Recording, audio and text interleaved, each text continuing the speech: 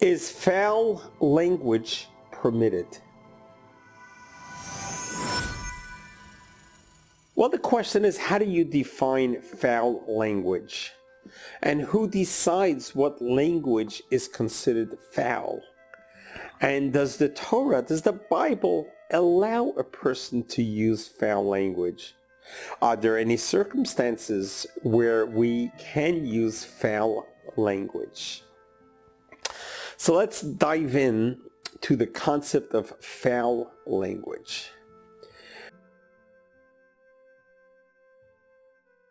So let's begin with realizing and recognizing the gift that God has given us human beings, the gift of communication through words, that God has given us the ability to use our intelligence to be able to formulate words in order to communicate so that the next person can understand what you are saying. And that is a unique power that we shouldn't take lightly. The ability for us human beings to be able to formulate languages. And interestingly, how many languages there are throughout the world. How many different dialects, how many different forms of languages. And from the whole globe, you think about it, how each area has developed its own language and how they do get to understand each other. However, the languages have all been created, and the ability for our human intelligence to be able to create these languages is beyond anything we can understand. How does that even happen? How do languages become, and how do they manifest itself in the most powerful form of communication? And when we look around the world, we look around all other creatures and all other animals and mammals and amphibious animals. Yes, the dolphins have their own language, and the whales have their languages, the birds have their languages, but it's nothing that we can understand or appreciate or articulate. However, us human beings have been given that gift, the gift of speech. As a matter of fact, very interestingly, when you look at Genesis, when you look in the Bible, the beginning of the world, when God decided to create the world, God could have just created the world just by making the world happen to be. But yet, we read straight from the Bible that God created the world with words. And God said, "Let there be light." And God said, "Let there be animals." And God said, "Let there be a human being." So it was through words that God created the world. And it's fascinating to think about it, that God Almighty, the omnipotent, the creator of all being, the one who was, is, and will be, chose to create the world as we know it with words. In essence, teaching us the power of language, the gift of language, and how important it is for us to value, to cherish, and appreciate the language that we have, and appreciate the gift that God gave us, that we're able to talk and communicate with each other. As recorded in the Bible, one time God proved his point about the power of language, and that was during a rebellion where the people wanted to rebel against God, and they wanted to build a tower known as the Tower of Babel, and they wanted to build it always into the sky, and they wanted to launch a rebellion against God. What happened was God momentarily took away the ability of the power of speech. People were able to talk, but people didn't understand each other. You would say, pass me the hammer. You would get the saw. You ask him for the saw, you got the hammer. The languages got mixed up. The people just didn't understand each other. And that happened during that rebellion, and the end result was the rebellion never occurred. But that was the only time in the Bible that we see how God used the power of speech to teach us human beings that if God only took it away, that we would be lost. We wouldn't be able to communicate with each other.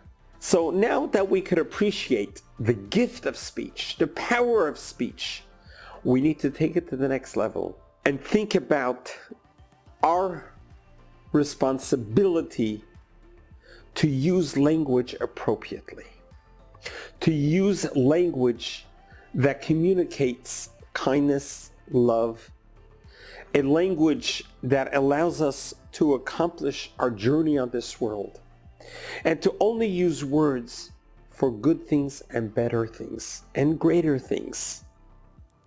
However, there's a large vocabulary of foul language.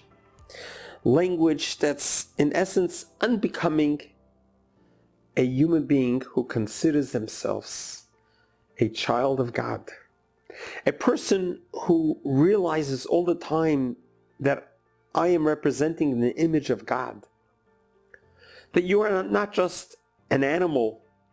You are not just guided by instincts, but God gave you intellectual powers. God gave you intellectual understanding of right and wrong. And that is not only what about doing right versus doing wrong, but it's also about using our speech appropriately. It's very interesting when it talks about the Jewish people, the Israelites in Egypt, where they spent over 200 years in slavery. There are three things that they kept and never let go under the worst of circumstances. Number one was their language. They maintained their unique language. The Hebrew language is also called Lashon HaKodesh, a holy language.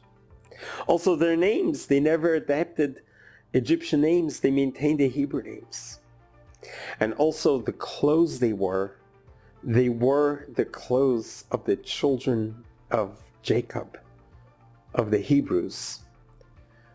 The language was very important. The Torah, the Bible, has taught us that we should always talk b'lashon nekiyah, clean language. Foul language is prohibited. As a matter of fact, even the Torah itself, it wouldn't even call something impure. It would say something that's not holy instead of saying something that is contaminated. Using the opposite and saying this specific is not pure instead of saying this is contaminated. Just the choice of words to be more respectful, more becoming an upstanding human being who we consider ourselves that we are all children of God. We represent God. Would God want us to talk language that is foul? Whether it's to others or even in the privacy. The vocabulary of foul language needs to be foreign to us. We always need to talk in a clean language. So the answer is no. Foul language is prohibited. Prohibited because it's a very poor use of words. The gift that God gave us to communicate, we need to value every word. I remember in school, one of our teachers, they had a very hard time controlling the classroom because we enjoyed talking to each other. And one time the teacher said, I want you kids to understand that from the day you were born to the day you die, God gives you an allotted amount of words. You don't want to use them up frivolously. So why don't you listen to the class? And I thought about that and thinking, gosh, think about it. If God allotted us a certain amount of words, shouldn't we be using those words properly and effectively? In addition, when we realize and recognize that God is not just in heaven, God is everywhere. God is omnipresent. He's wherever we are. And if we were to use foul language in the presence of God, wouldn't that be inappropriate? Imagine God is standing right near you and hears everything you say. It is therefore incumbent upon us to begin practicing refraining from using foul language, even in the worst of circumstances. I want to share with you a story that happened with myself personally, and that was during the construction in our beautiful 25,000 foot campus. One day I walked in to the sanctuary, which was a 22-foot ceiling, and there was a very unique craft of installing 4 by 8 feet of drywalls. And to do that, you need to be very strong, and you need to be very well trained to be able to hold up 4 feet by 8 foot sheet of drywall and drill it into the ceiling. Well, many times many mishaps has occurred, and the contractors in this specific field came from a certain part of society that their language wasn't always the cleanest language. And every time a mishap happened, they would use a very popular curse word. And I'm standing there and I see this group of contractors drilling these 4 by 8 feet of drywall and cursing right and left. And I just felt, it wasn't appropriate. They're building a sanctuary. God is here. Why should they curse like that? So during lunchtime, I went and I picked up a dozen bagels and cream cheese, and I brought lunch to all the contractors, and we began schmoozing and joking around. And I told the guys, you know what? You're building a holy place. Can I ask for a favor? I say, the next time you are inclined to curse, could you say a different word instead? And what would that word be? I said, say Baruch Hashem. He says, really? Let's try it. And I had all these contractors practice with me, Baruch Hashem, which means bless God. And this group of 12 contractors took it very seriously and humorously, that they began practicing it. That every time they hit their thumb, Baruch Hashem. Every time a piece of drywall fell on the floor, Baruch Hashem. And that became their curse word. And this went on throughout the project. It became a humorous, and they just got so used to it. A couple months later, after the synagogue was completed, I get a phone call from a Jewish gentleman in La Jolla. Rabbi Goldstein. I say, yes. He begins laughing. He says, Rabbi, I cannot stop laughing. I say, what is it? He says, Rabbi, I got to hand it to you. I says, what? He says, well, I did a room addition to our house, and I hired these drywallers.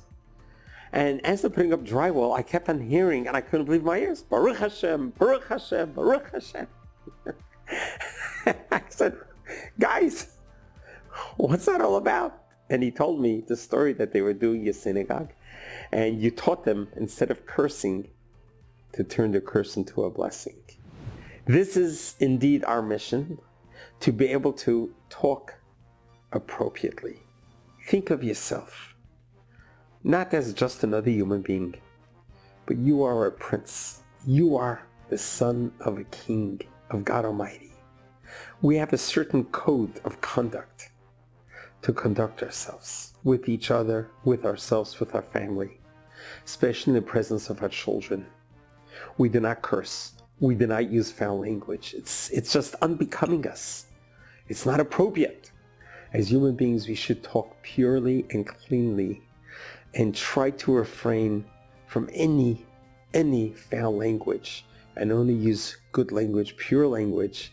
And with that, you'll be able to lift up the other person's spirits and be a good example to your family and friends that we don't talk like that.